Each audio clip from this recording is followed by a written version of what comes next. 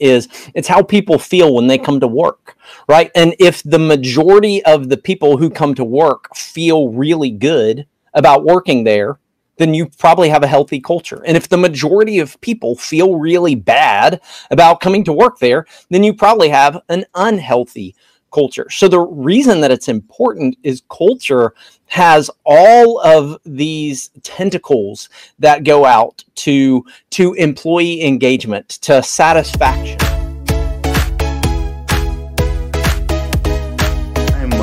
I'm excited. We've got another episode of the Business Blind Spots podcast, Business Blind Spots Exposed podcast. The Blind Spots podcast is what I call it. And let me start out a little bit for anyone who might be joining us for the first time or who hasn't joined in some time, give you a little bit of an understanding what the Blind Spots podcast is all about.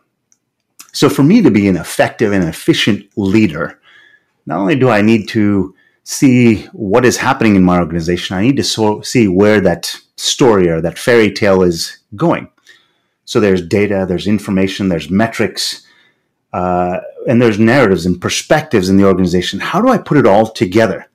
Well, if I can't see the story, it doesn't matter how much information, how much data I have. And by the same token, if I have all this data in the world, if I have all of the stories, but I don't have the data, I can't figure out the story either. So the Blind Spots podcast is an outreach or outgrowth of my own set of blind spots, things that I couldn't see because I didn't know the stories. So I bring in the leaders, all the people that I would have wanted to talk to who can see the narratives that they've seen, whether they're seasoned leaders or culture coaches like Garland here today, who can tell us a little more about how they see things, and maybe you can see it a little in advance as well. Hey, Garland, how are you doing today? Vinay, I'm doing great, man. How about yourself? I'm doing super. I am really excited about getting into this conversation with you because, gosh, culture is a really, really important thing for pretty much any organization that I can think of. Yeah. There aren't any organizations that you can really think of where it's like, culture's not that important. Yeah, that's right. And that brings me to today, right? We're talking to Garland, and I want to tell you a little bit about Garland in a second here, but the topic is the data behind better culture and pest control. He's got some stories and maybe narratives and some experiences that I think hopefully some juicy dripping details that he's going to share with us in terms of how to start to see some of this stuff. So let me tell you a little bit about Garland first, and I got lots of questions for you, Garland, today. So Garland is an author, speaker, and consultant. He co-founded Advanced Leadership to help overwhelmed influencers and organizations live with purpose, productivity, and peace. Gosh, the harmony between those things is so incredibly important today, or else you can run yourself completely ragged and feel like you're just treading water and getting absolutely nowhere with lots of stress. He's the author of Getting Unbusy, which Forbes named as one of the 7 books everyone on your team should read. I've seen some of his principles, and he shared with me some of these ideas. Just cool stuff here. Lives in Knoxville, Tennessee, with a wife of 20 years, Dorothy, 3 kids, and a turtle. And you can learn more at advancedleadership.live and getangunbusybook.com. We'll put some of those links afterwards with some of the show notes. I'm really excited because this term, culture, 20 years ago, seemed like a squishy, woo-woo part of the world. It isn't anymore. It is something that, in terms of I heard a staggering statistic. 88% of all job applicants will see if they can identify or understand what your culture is before they even put an application in. Why is that? Why is that, Garland? Why does that matter? Cultures matter so much today. Well, let's talk about a simple definition of culture. I think there's a simple definition. There's a little bit more complex definition, but the simple one is it's how people feel when they come to work, right? And if the majority of the people who come to work feel really good about working there, then you probably have a healthy culture. And if the majority of people feel really bad about coming to work there, then you probably have an unhealthy culture. So the reason that it's important is culture has all of these tentacles that go out to employee engagement, to satisfaction, that's going to leak into customer engagement and satisfaction. It's going to be a great recruiting tool for you. It's going to be when people go home and they talk about their job, what their families hear is going to be about the culture that you've set up. So your culture is important because it truly influences everything within your business, including the marketing, not only to your customers, but also to your potential employees.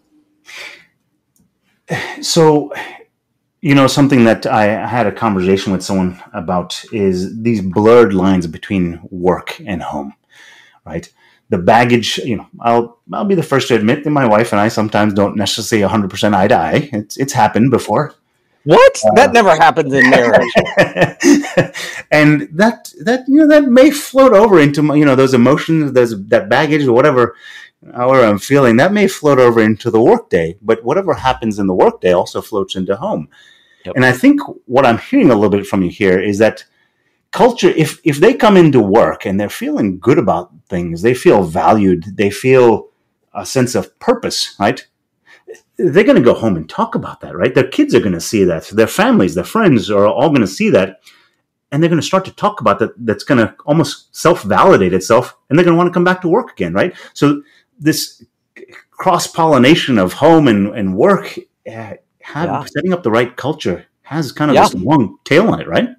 Yeah, and to your point, Vinay, when you go home and you love your job and you are more engaged in life in general, you're happier in general, you take that into the home. So it's not just that people are seeing it, but their lives are better. Your family's life is better. Your friends' lives are better when you're working in a healthy culture. There's a saying sometimes I surprise myself with things that I say. One of those things that I've been using for a long time in managing teams and managing companies and things is, I can pay for people's minds, but if I get their hearts, I win. Yeah. And that's what culture is all about, because, the idea is, squeezing blood out of a stone kind of thing. Gosh, if you have people that have got their heart in the role, you get more out of it, not because you have to push them, but because they want to. Is that right? Yeah. Absolutely. Absolutely. You win their hearts and you've won the game. And that's why there are so few companies right now where people are going into it and going, I love the place that I work. I love my job. We might even like our coworkers, but Gallup's telling us that 86% of people are either disengaged or highly disengaged at work. So we're not winning the hearts of our people. And a big reason for that is we're not intentionally creating the culture where we attract the types of people who want to work there. So this is a really interesting number, 86%. And I always like to try to distill these things into things that can be sort of a take-home message. And someone gave me a great way to measure, to put it into dollars and cents. He said, for every $100,000 that you're putting in payroll, if you take a look at this 86% number, you're basically saying for every $86,000, I'm throwing 86% of that almost down the drain. Is that a fair way to look at that? That's a sobering, but I would say fair way to look at that. So does culture matter to you? By that definition, holy crap, what are you doing if you're not building culture, right? Because tell me more about this word disengaged. I hear it, people use it all kinds of different ways. Why does the word disengaged matter? Well, at the end of the day, I would say productivity, and Gallup points this out, productivity and engagement are closely linked together, right? Okay. If a person comes to work and they're engaged, right? They are happy to be there. They're energized to be there. Their productivity is going to go up significantly, right? Because productivity is linked to energy. But if a person comes in and they're grumbling and complaining about what they're having to do, they can't stand working for your company. They're just there to get a paycheck, and they're frustrated with being there. Not only is their energy going to reflect in their productivity, but that energy is going to leak onto everybody else around them as well. and we've all been around kind of the Debbie Downer type of personality. It is hard to be excited and enthusiastic when you've got somebody, you've got that Debbie Downer in your office. Now imagine that 86% of your workforce is a Debbie Downer in some way. Like that, what a terrible place for productivity. What a terrible place to feel like your work matters, your leadership matters, your efforts matter. It's just like, honestly, that would suck. That would totally suck the life out of you. And it would just suck as well to be in that type of an environment. So I will tell you, girl, and you probably already know this. I'm ultimately a child at heart still. I can't seem to shake that. I think that's a good thing, actually. I do too. Stories. I love stories. Tell me about a situation or environment that you walked into where it had that air of Debbie Downer. Tell me how that started out, kind of how you walked into that situation, and where did it start to lead? Where did you start to take them around the culture? Yeah. So I've actually had the opportunity to work with a lot of leaders who do assessments ahead of times and have seen just over and over again that most people aren't really excited with the work that they're doing. And so whenever it comes down to recognizing that this is a cultural issue, I always like to start with clarity and community. Okay. Because this is an area where I think we get it wrong a lot of times. A lot of cultural stuff that's out there talks great things, about habits and processes and resources, and we'll talk about all those things. But at the end of the day, I think the number one reason that people are not loving the culture that they're in is they're not clear on what we're trying to win together. They are just not clear on what's the hill we're trying to take, what's the change in the world we're trying to do. They are so over prioritized, right? So they have these 20 different priorities and 100 different goals that they're working on. And when that's what's going on, then there's no clarity. So the first thing that I love to do with people is I'll take teams through what I call the 7 levels of clarity to get really clear. And then I go through 3 types of trust and community. So let me talk about the 7 levels of clarity real quickly. The first level of clarity is purpose. You've got to be clear on why your team or why your organization exists. And it's got to be bigger than money, right? There's some kind of difference in the world that you're trying to make. And if it's in the pest control world, a lot of times it's you're making families and neighborhoods and communities safe to live in. You're making it so that parents can spend more time with their kids and less time taking care of the bugs and the varmints that are getting in your way. But you got to know what your purpose is, right? The second is everybody in your team needs to know profits. How does your team actually make money? Most people don't understand this. They don't understand sales and marketing and overhead and all of these things. And so they're saying, I would like a raise, but they have no idea that raise has got to be tied to increased revenue, greater profitability. So helping everybody on your team understand, how do we actually make money? So profit. So you have purpose, you have profit. The third is priorities. What are the 3 priorities that you're aiming for in the next 1 year or 3 years or 5 years? And these need to be inspirational enough that people get behind them, that they get excited about them. Nobody joins I love this time of the year because it's National Basketball Championship time, and nobody joins a team and says, hey guys, our priority is to make revenue this year. Like they don't care about that. What they say is, we're going to join this team because we want to win a championship, right? We want to do something. We want to be one of the great all-time teams. So what are your priorities over the next couple of years? So the 4th level of clarity are your plans. Who is doing what by when, right? Like you've taken your priorities and then you've turned those into actions and deadlines and responsibilities. The next level is people. So who are the people who you have on your team? How are they skilled? And who are the people you need on your team in order to accomplish the priorities and the plans that you have. Next level down is processes, like what's the ongoing work that we have to do over and over again, and how do we actually get more done in less time? So approximately 80% of your business is repeat processes that you've just got to do over and over and over again.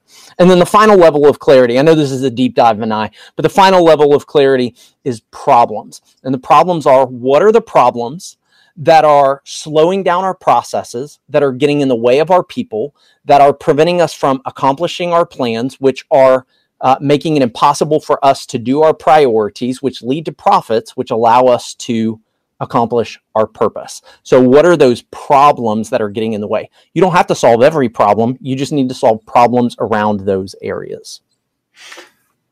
So I like this because, whenever I'm talking to my kids with my team, if we don't all, my role as a leader is to say, hey, we're going to Disney World, right? Are we turning left or right? That may not necessarily be my role in this. I just say we're going to Disney World. Someone says, hey, we got to put this food in, we got to put these bags in, we've got to go fill up the car, we got to, everyone's got different roles. But if everybody knows that we're going to Disney World, they know why they fit in and what piece that they've got to solve. And that's what these 7 layers of clarity do, is it helps you understand all the way from the problems, the things that are holding us back right now, and how do we solve them, with our North Star being the purpose of the company, or that we're going to Disney World in my example. Right. Am I getting that right? Yep, you're getting it absolutely right. And here's what happens on most teams. Now, I know we're talking about culture and not clarity, but clarity is such a driver of culture. Here's what happens most of the time is that we begin to complain about an issue, and that issue is typically 2 layers down from where the challenge lies. So let me give you an example of this. So if you look at the level, it's priorities, then plans, then people. So I was working with a company about a year ago, and they kept talking. I kept hearing over and over from their executive leadership team, we just don't have enough people. We don't have enough people. We don't have enough people. And so we kept pressing into that. And they would say, we need to hire more contractors. We need to hire more full-time people. We just don't have the money for all of this. We just need more people, more people, more people. And I said, let me ask you one question. Stop, time out. Everybody, do me a favor, pull out a Post-it note, write down the top 3 priorities of the organization in the next year. Everybody wrote down what they thought it was. Then I had everybody go around and read it. Not a single person agreed on the top 3 priorities.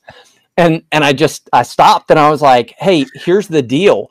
You can't out-hire a priority problem.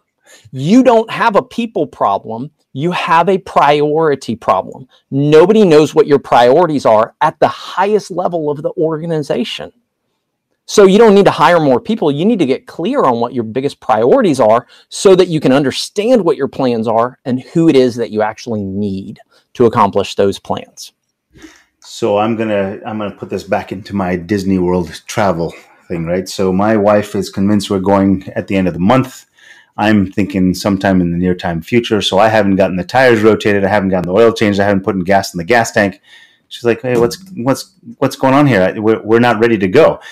I think in the same way here is if everyone's not, again, if we don't have alignment, it always seems like there's a resource drain because you're heading in. Here, another great analogy. I love cars. Why do you get alignments for your front wheels? Because if your left wheel and your right wheel are going 2 different directions, you're not going very fast at all, right?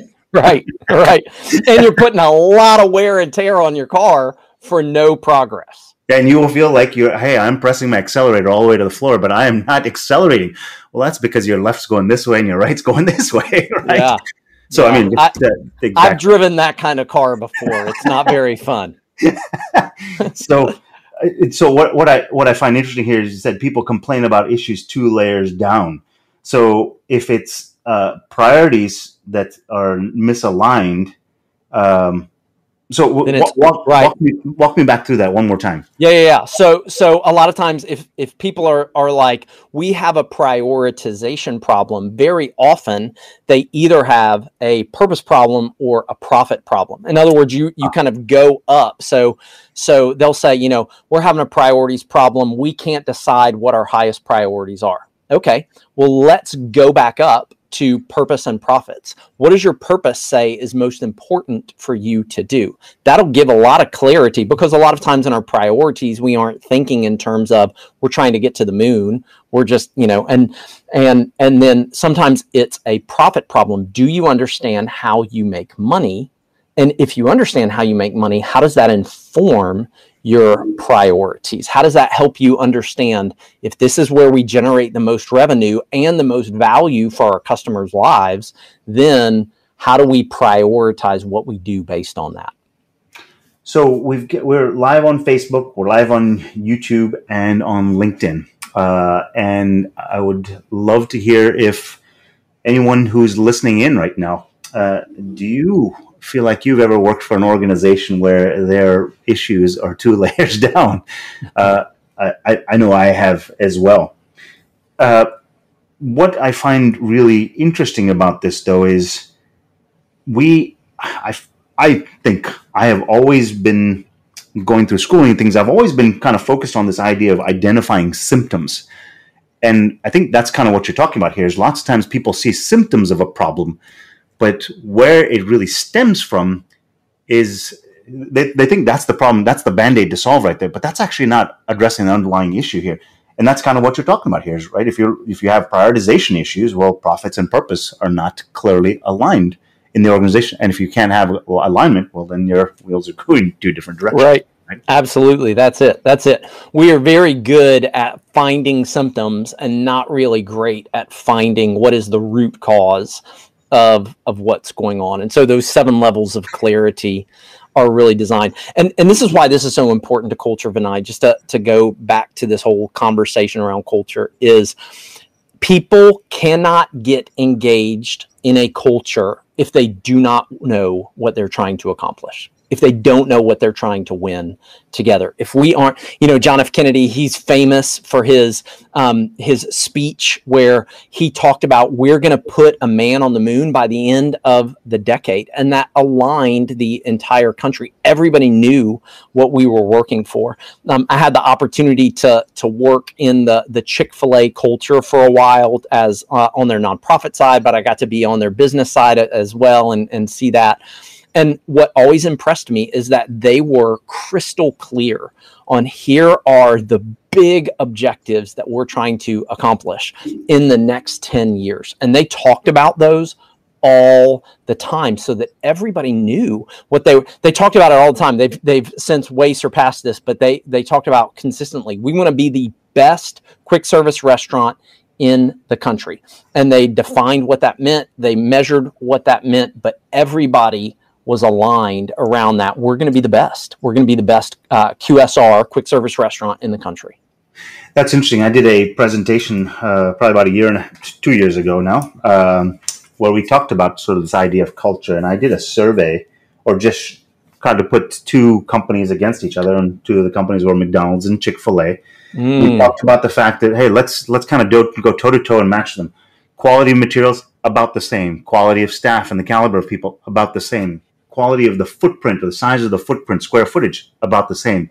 Initial investment, yada, yada, yada, right? And the demographic of people that they serve, about the same. Everything's the same, but the average McDonald's, I think, generated $1.8 million in revenue for that footprint. And Chick-fil-A was $4.4 million. Yeah. And they've increased a lot since then. Oh, yeah.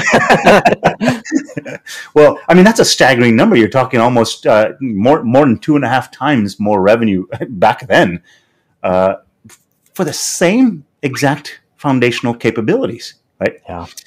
So it has everything to do with the alignment. So I'm constantly writing down my notes here. That's why I keep looking down. And what I wrote is blind spot number 6, is because I'm capturing all of these, right? People can't win when they do not know the big why or their purpose, right? And that's why you kind of started with that number 1. The golden circles with Simon Sinek, right? To start with the why. If you haven't defined that, then you don't know what your true north is, and I think that's what we're going back to, right? Yeah. And so that leads to the second thing that I think often gets overlooked is we have the clarity side of culture, but then there's the community side of culture. If we don't trust the people that we work with, then you will have a toxic culture. It is guaranteed. So organizations need to work to help their people build trust with each other. And essentially, there are three kinds of trust that working teams need to effectively work together. The first is what I call character trust. Do I trust the people around me? Do I trust that they're going to do what's best for me and that they're going to do what's best for the organization? Do I trust that they're good people and that they have generally good intentions, right? Is that like, that's integrity of character? Exactly. I have to have trust that this person has good integrity. I have to trust that they're going to do the right thing, right? So that's the first kind of trust. If I can't trust that person's character, we're going to have a toxic culture, right? Essentially, you're going to have a mafia culture where everybody knows that we'll stab each other in the back, but we're going to get along if we have. We're going to play nice until we don't need to play nice any longer. So you have this character trust.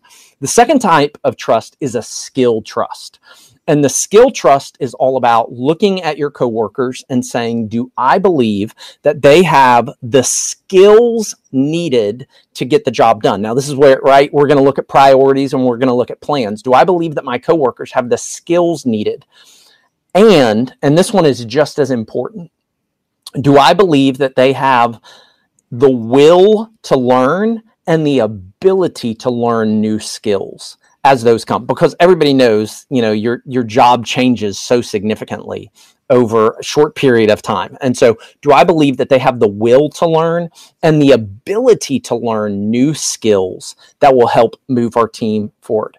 So if I don't have that, then it's essentially like trusting, it would be like if an NBA team went out and started playing with a peewee basketball team, right? Those kids might be the greatest kids in the world. They might have great character, but no NBA player is going to look at one of those kids and be like, yeah, I think they got the skills to play in the National Basketball Association right now. You're just going to look and say they're just not ready for it. Okay. So you've got to trust the skills that the person has. And then the third type of trust that organizations need to develop is what I would call relational trust.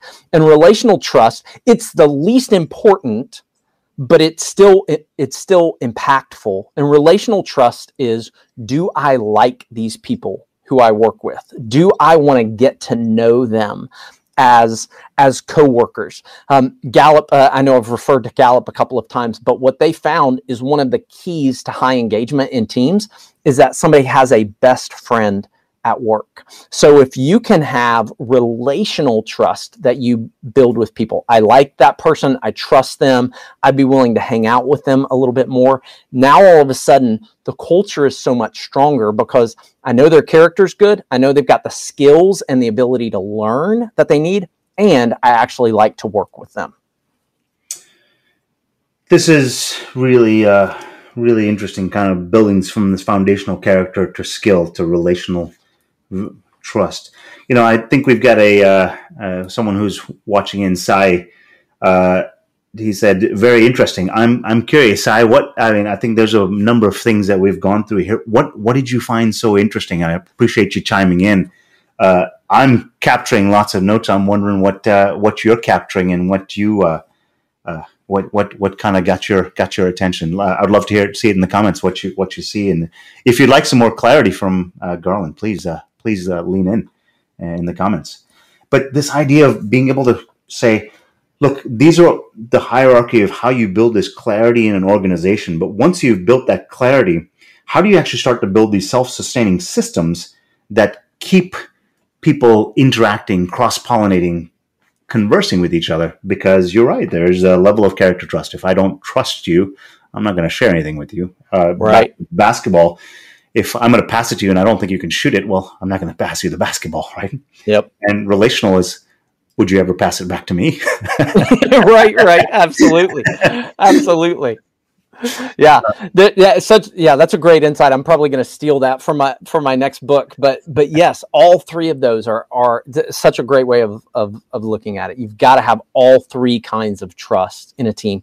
But again, most cultures think it's about relational trust. It's the least important.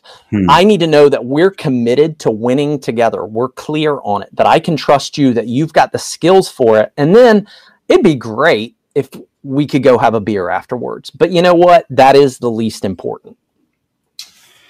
So there's a lot here, right? There's a lot of processes, a lot of time to take. I mean, to get the purpose aligned in an organization is a non-trivial task. That's not something you show up one day and say, hey, everybody, this is what we do, right? Yeah. People have got to buy into that. And that buy-in process, if you want to go fast, go by yourself. If you want to go long, right, you go with others, right? Yeah. So how does someone approach this? Do they just say, I have to start with a purpose, and over the course of the next, 18 months, go through problems? I mean, is this a one-time process? Is it static? Is it evolving? Talk to me more about that. How do people implement it? Yeah. So it definitely takes time. And the earlier you start, the better off things are. What typically happens is the higher you are in the levels of clarity, the longer it takes to identify and the longer it lasts. So for example, your purpose, it might take you months to figure it out. And you don't have to have perfect clarity on your purpose before you start talking about priorities and plans. You don't have to have it. It helps, but you don't have to. But it might take you a while to figure out what exactly is our purpose and how do we codify that in a way that makes sense to everyone. But the chances are, once you do codify that, it's not going to change for a long time. Now, so the higher it is, the longer it takes and the longer it lasts. You get down to processes. Your processes could be changing constantly as your business grows, as you learn how to do things more efficiently and effectively. So that probably won't take as long, but it'll change a lot more quickly. Yeah, I've talked to a number of organizations that say people spend so much time on processes and say that process is locked in, when in fact, that if there's anything that you should probably revisit on a regular basis, it's your processes, right? What have we learned as an organization? Does it still align with this new information, this new perspective we have with our overarching purpose? Yeah. So coming back, so those processes by default do need to continually be revisited and changed because, look, tools, hardware, software, so on and so forth, the people change in the organization. The market might have COVID-19 drop in, right? God forbid something like that happens again, right? But that kind of stuff just throws things out of whack, and the processes need to be visited. But your higher purpose still persists beyond that, and I think that's what you're saying is if you start higher in that stack, those things are still guiding like the North Star in terms of what you're doing. Yeah, those things are rarely going to change. Your priorities probably going to change every 3-5 years, somewhere in there. Your plans, those are going to change, as realistic data. Your people are going to change regularly. And sometimes you don't have a say in that. Sometimes they're going to leave, they're going to go somewhere else. But your people are going to change regularly. And to your point, your processes are going to be upgraded very, very consistently. So, when I talk to so many people, I get this whole idea of what I'll call the instant gratification community, right? So many people I want the fix. How do I get this done? There's no easy way to get this done. I mean, this is an introspection process at maybe even a personal level as much as it is at a senior leadership, middle leadership, company level. Is it not? It is. It's hard work. But it is, I think it's the work of leaders, and it's very easy to respond to email. It's very easy, generally speaking, right, to do some of the quick things. But the work of leaders is I think the hardest part is to figure out where are we going, who do we want to take with us, and why are we going there in the first place? And now how do we work together to get there? So leadership is all about creating a preferred and desired future. It's preferred to where we are right now, and people actually want it enough to be willing to do something about it. So is it hard work? Absolutely. But it's also work. And I think a lot of times people miss this. It's work that is harder on the front end that makes everything else easier as it drags it along, right? Once you know what your purpose is, once you know what your priorities are, it becomes so much easier to say no to the 100,000 other demands that are getting in, that are vying for your organization's attention. It's much easier to say, does this help us move the ball forward in this one area? If the answer to that is no, then that's it. So I had one of my clients who decided, pest control operator, he's a region manager in a large company, and he decided that he wanted to focus on employee retention and customer retention. Those were the two things. That's it. And he said, here's what we're aiming for. We want to be the number one region in the country on employee retention. And if we can do that, we'll become the number one region in the country on customer retention. He put everything into employee retention, made sure, they just went above and beyond in creating this culture where people were excited to work there. And his team would say, hey boss, I got this idea. What do we do this? And, should we do this? And he would just go back to them over and over again and say, does that help us keep employees more? If the answer to that is yes, then we'll consider it. If the answer to that is no, then it's off the table for now. It's not something we're going to concentrate on now. And he nailed it within, I think he set an 18-month timeline. I think he got it in 9 months and got highest employee retention, and then was creeping up on highest customer retention as well, because he was making that bet of, if we can stay focused on this, then eventually that's going to make 1,000 other decisions so much easier. As myself as a leader, one of the two words that I use are effective and ineffective, right? Trying to find those effective behaviors and those ineffective behaviors in the organization, because those tell me the stories that are happening in my company, right? Those tell me what are happening in my clients' companies. What are they doing that is aligned with where they want to go, and the things that are not aligned. Yeah. And what I'm appreciating about what you're saying here is, said the work of the leaders is to choose the ending and find their path there. As soon as and this another quote that I've used in the past, or saying that I have, is great leaders don't care so much about the data and the stories so much as the awareness of what is happening with the stories and the data.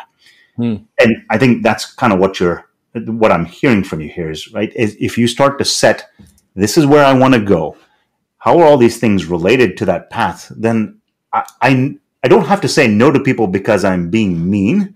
I don't have to say no to people because I'm being curt or brusque. I'm just saying, this is what I want. Can you help me get there? Yeah. Right? Yeah. And the beauty of clarity is you probably don't even need to say no if you can ask them really good questions and they're bought into the priorities, right? If they're bought into those 7 levels of clarity, and you can ask the question, does this help us accomplish? If yes, that's awesome. Now, if the answer is yes, then the question becomes, okay, does it help us accomplish it as well as these other things that we're doing? But if the answer to that is no, it doesn't help us accomplish our priorities, then you don't need to say no. They can say no for themselves. Hey, this doesn't help us get there. Okay, then we're going to take that off the discussion board. It's a no for now, maybe not forever, but it's a no for now because it doesn't align with our priorities. So something else I feel like it's humans in this world that we live in, knowledge workers, service workers, whatever category. We've spent so much time talking about how we become more efficient as individuals. And I don't know that there's a lot of emphasis that's spent on how to be more effective as individuals. The most gifted individuals, the people that we look up to, the leaders that we say are great in our own definitions, tend to be both. They're very effective. They can understand what you're saying. They say, let me ask you 2 questions to get right to the core of it. And then they can tell you how to direct that energy in a way that you go there very quickly. This allows, by having that North Star, by building this North Star for the organization and having that purpose, allows the organization to be effective, we know where we're going, but efficient as in, this is not what I want to do, right? Yeah. And allows you to start making every single so where I'm coming from with that thought is that this isn't about adding overhead. This is about adding just concentrated intention to where you're going, right? You're not adding more on to an already busy schedule. Exactly. You're taking a lot off. Yes, exactly. That is exactly it. You're making it really clear. Here's a million things that we're not going to do. And here's the 3 or 4 that we are going to do, and we're going to do with exception. You pointed out the difference between Chick-fil-A and McDonald's. One other difference between them is the size of the menu. Look at McDonald's menu, and they have chicken, they have hamburgers, they have, I haven't been to a McDonald's in a long time, but they have all kinds of options. And no offense, McDonald's, but they do them consistently mediocre, right? Like, I don't go to McDonald's because I'm like, man, I'm craving hot fries. I go to McDonald's because I'm like, I think your fries could be world class if they're piping hot when they come out, but I'm taking a chance here. If you look at Chick-fil-A, what you see is that it's a very small menu, and they're consistently eliminating things from the menu to get more focused on what they do really, really well. That's how clarity serves you, is when you have a lack of clarity, you've got a million menu items and you do them all moderately well at best. When you get clarity, you say, here's what we're focused on. And we're going to say no to everything else, and we're going to do these things with excellence. So lots of things to unpack here. I'm kind of going through all of my notes here, and I'm going back to this, how starting with just culture is how people feel about work. We've gone through this process of saying culture leads to satisfaction on an employee, a customer, or on a management level, right? Yeah. 86% of people are disengaged. The numbers just start to show you how significant this is, and what you're offering here, or what this idea of the unlock of culture is, a release of all the noise, right? Yeah. Yeah. It gets you laser focused. And I think a lot of people see laser focus as, I'm stuck in a box. It's exactly the opposite of that. You actually have more resources to focus where you want, right? Yeah. Yeah. And that type of focus unleashes so much creativity as well. So Vinay, here's the other thing that I would say that is pertinent to this conversation is clarity and community are the foundation of culture. But if you just have those two things, you haven't yet created a great culture to live in. Okay. You're not yet there. You're at a place where people are bought into the vision and they are enjoying working together, but it takes one step beyond that, really 2 steps beyond that. So let me tell you what the 2 are, and then we can unpack those. Okay. So after you've identified clarity and community, then that's when leaders begin to say, okay, what is the community? What is the culture that we want to actually create? Like, what does it feel like to work here? And once you do that, do you want people to feel valued? Do you want people to feel like they're working at, a world-class organization? Do we want people to give honor and dignity to one another? What do we want this culture to feel like?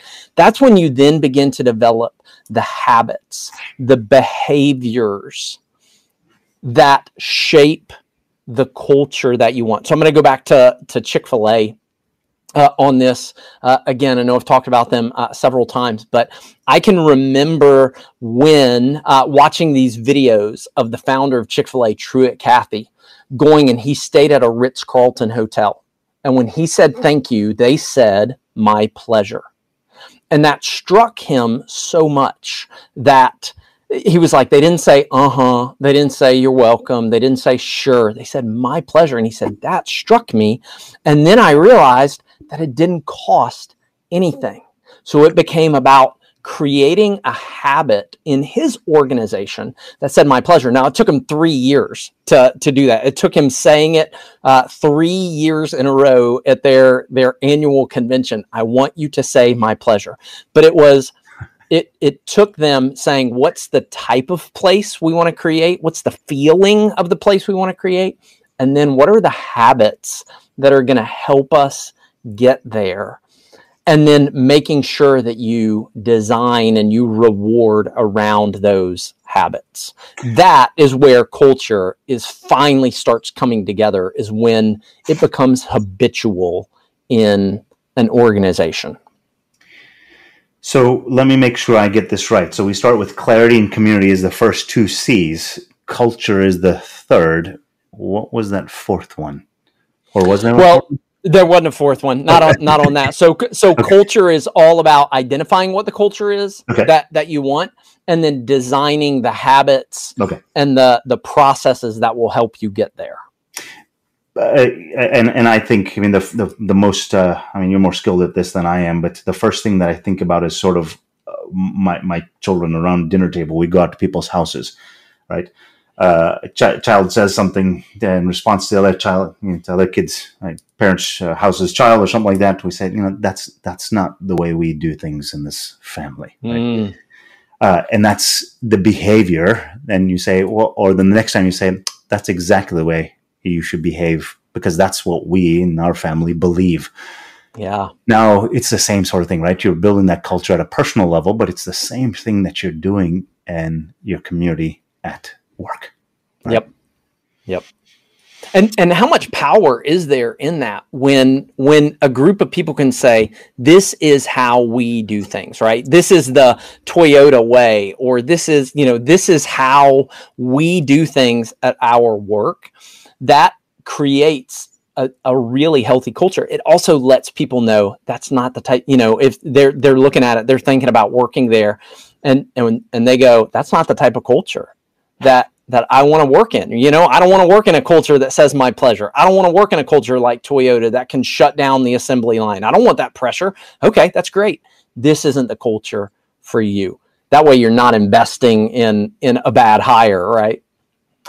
That's interesting, because one of the things that we do in our company is spend a lot of time saying that the person coming on board, it's all about them, right? Getting them up to speed. And what we've started to find is that whenever we interview people, it's no longer just me or someone else interviewing them, right? It's that whole community that interviews them. And we make it a thumbs up or thumbs down, right? That's before passing on to the next person, thumbs up or thumbs down. And you've got to say, tell me your gut feel on that person. Do they fit, right? And they're becoming the vetting structure for it. Now you've got 6 people looking at that person as opposed to 1. And if all of them are bought in, guess what? Each one of them, when that person comes on board, they're saying, hey, I know we went through that interview process. How can I help you? Because they have a vested interest in them doing better. And that's just the behaviors that we engender in our culture. It's not necessarily the right one. It's just what works for us. But I think that's what you're saying, right? You build that community that supports the culture and the chosen behaviors over time, and it becomes self-sustaining in and of itself. Yeah. And I think the genius of what you're doing there, Vinay, in getting multiple people involved is not only are they vetting people for the culture that you want to create, but it's forcing their hand to fit that culture, to look for that culture, to be more in line with that culture. And so they're sitting there and they're saying, does this person match up to the culture? And I'm having to check them out for it. So you're really getting a double win there. Not only are you getting people hired who are more in line with the culture that you want to create, but you're reinforcing that culture with the team that you currently have. Because I think sort of a foundational component to the way we think about things is that, look, I can teach you all the technical skills for anybody who's got the desire and the interest, right? But if they don't fit into our organization with these, the character trust, the skill trust, and the relational trust, you're just going to be a square peg in a round hole the whole time. It doesn't matter how much you want to learn. Yeah, absolutely. This is interesting. Jay writes in phenomenal, Vinay and Garland. I agree. We're getting some fantastic nuggets from Garland here, and part of why I was so excited to have you on. Been waiting for this day. Tell me, I keep thinking of story here, right? Tell me where culture had created, I mean, people talk about this idea of a toxic workplace, right? Mm-hmm. Can a toxic, from what I'm hearing, a toxic workplace can be turned around. Absolutely. Where does the buy-in have to occur? And is there a story you can kind of share, like a quick anecdote as to where it started toxic and kind of turn the corner, or where they could start and how they could start, something like that? Yeah, well, so I would say this is, if you are leading a toxic organization, the change in toxicity has to start with you. Has to start with you. Or if you are the leader of a toxic team, it has to start with you. And I'm sorry to say this, but it just rarely happens that somebody in the middle or somebody at the bottom can turn it around, because you have all of the gravity of the org chart fighting against you. Yeah. Right. And so when that happens, and that's not to diminish anybody's position, it's just the unfortunate reality. You can create a lot of change. Very rarely can you change a culture when you're part when you're not at the top of that team or at the top of that organization. So I'll point out one story. I had the opportunity. This was a leader that I actually had the privilege of working with very, very early in my career. And I was working, it was a nonprofit, and had tons of resources and absolutely no vision. And we were working with college students. Okay. So college students are the most opinionated and least learned people in the world, right? Like, they have an opinion about everything, and yet they haven't actually read anything or talked to anybody about it. So God bless them. They're a great group to work with. But we had this organization, and they were complaining left and right and left and right and left and right about everything in it. And this new leader came in. His name was John, and I just appreciated him so much. He came in and he said, "Hey, we're going to start new vision, new mission, new values, new program. We're going to start and redo this whole thing." And within 2 years, we had literally changed about 80% of the organization, but the people that we were getting were so much more bought in. As we were releasing changes, people were saying things like, "My only complaint is that I'm graduating too soon to see this happen." And so I just look back on John over and over, and I see this one person who said, "We're going to change it. Like, this is going to be a different culture. We're going to have a culture of excellence. We're going to have a culture of leadership. We're going to have a culture of gratitude. Let's do it." And man, what a testament. The program he created is still alive and kicking. Sorry, I just slapped my desk. I got so excited by it. Right. This is a really exciting topic. So I mean, it makes sense. And the thing that comes up just as you're saying that is, I was writing down for my kids. My poor kids have to listen to this kind of stuff all the time. They're 12. Mine too. I'm the same way, man. I wrote something up there. I said, there's 3 types of knowledge that I know of. There's sort of the foundational, is what I'll call the historical knowledge, the institutional knowledge, the stuff that's written in books, certifications, things, tests, like institutional stuff. And then there's kind of people knowledge, how people interact. That's the layer just above that. And then there's self-knowledge, which is the top, right? At the bottom, the scope of prosperity, the historical, the institutional knowledge is me, right? It's about yourself, right? Because I know how to do calculus equations. I know how to do rocket. I know how to build a rocket, whatever the case may be, right? You're smarter than me if that's the case, but that's awesome, man. But as you go towards the top, self-knowledge is actually more about the exact opposite. It's more about the we, right? Because if you're in a well-grounded state yourself, in a well-aware state, hey, this is the stuff that I know. This is the stuff that I don't know and I don't want to know. Here's what you can do because I don't do that, right? Dan Solomon wrote that book, Who Not How, right? I mean, it's exactly that, right? So I think what I'm hearing here is, gosh, in order for leadership to really affect this change, you can point a finger at everyone else, but there's 3 fingers pointing back at you, right? Yeah. And that's not a denigration of your capabilities. It's not saying, hey, you're a terrible leader. It's actually saying that's the place to start from. Yeah. Right? Yeah. I think one of the healthiest types of culture to have is a culture of what I call 125% responsibility. So not every culture needs this, but I do think that this is critical in that this is helpful in a great culture. And 100% responsibility says, I am responsible for my attitudes. I am responsible for my behaviors. I'm responsible for my actions. I'm responsible for anything in my sphere of influence. That's awesome. That should be baseline.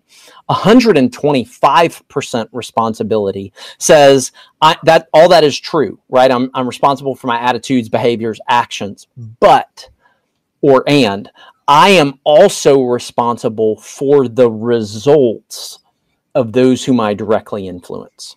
And so when a leader begins to look at herself or himself and say, the culture is not what I want it to be, that 125% responsibility says, and therefore I own that problem. I take ownership of the problem of a toxic culture or a less than great culture.